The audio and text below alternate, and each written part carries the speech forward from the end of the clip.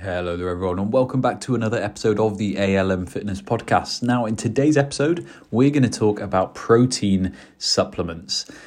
Specifically, why should you take them or how should you take them, and kind of in what situation it would be right to take them, because I think a lot of people might assume that they are something that's going to do something magical to you or, is maybe perhaps dangerous. But there are a lot of people that could benefit from taking in a protein supplement, and we're going to hopefully dispel some myths along the way as well. So I'm going to start off by just quickly saying the national recommendations and letting you know the national recommendations for protein intake that I think the NHS or the government recommend, which is for the average male and female is 56 grams and 45 grams respectively. So that is, some of you who are into your fitness and who are, consuming protein or have ever heard about a good amount of protein to consume if you lift weights, you probably think that's on the lower side. However, for those of you who maybe aren't familiar with protein intakes, and for people who are into their fitness or active individuals, you may think that, that sounds just like a normal number. And it turns out that the research that's been done on this area shows that kind of around the 56 to 45 gram range for a man and woman is really quite low. And we can get quite a bit of benefits from consuming at least double that amount, really, but almost closer to kind of triple, depending on your weight and things like that. So when it comes to protein supplements, what role do they play? Well, we're talking mostly about kind of whey protein here, but we also have other protein supplements available, such as vegan protein options and pea protein and soy protein and all of these other options. And they all kind of serve the same purpose, and that is just generally to increase your daily protein intake. Okay, and that's the way that I want to frame this, and I want you to kind of think of protein supplements as just simply a way to help increase your daily protein intake, and nothing more and nothing less.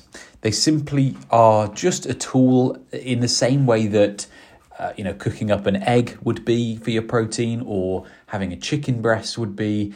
They simply serve the same purpose.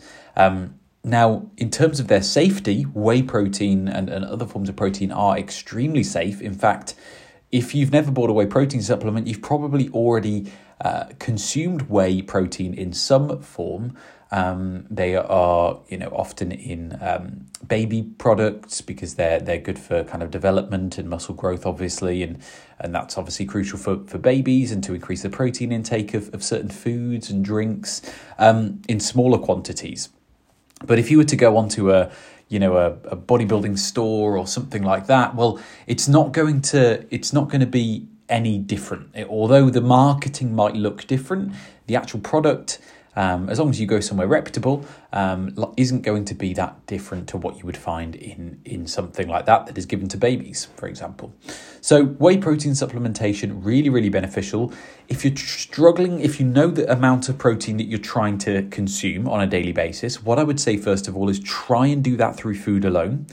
If, however, you struggle to do that, because oftentimes it is a bit of a struggle, especially if you're trying to eat a higher protein diet, it's hard to eat that much in chicken breast or whatever when you don't feel like eating it, especially something for breakfast. It's hard for kind of people oftentimes to find high protein breakfast options. So in that instance, it would be a great idea to introduce a protein shake or two. Don't feel like you have to limit yourself to one. It's not unhealthy to consume more than one. But if we start consuming lots of protein intakes, the only negative health effects that could really happen are that we would be missing out on other nutrients that there are in other foods. So for example, a chicken breast, pound for pound, is going to have more nutrients in it, more vitamins and more other elements to it than a protein shake. So in that instance, it's probably better to eat the chicken breast as long as you're not vegan or vegetarian.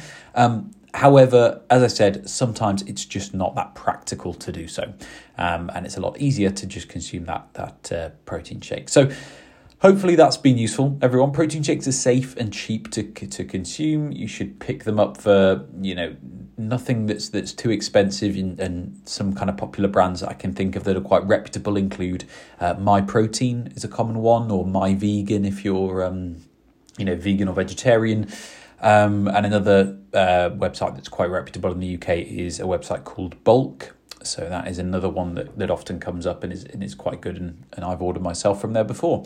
But yeah, so do your research. But if you're happy to buy a protein supplement, don't go for the crazy marketed ones. Oftentimes, I'm going to say don't pick them up in shops either, because you tend to get a much cheaper deal when you're ordering online. I've seen quite inflated prices when you go into the likes of these high street shops that sell supplements.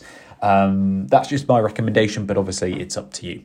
So thank you very much for listening, everyone, and I'll be back next week, as always, with another podcast.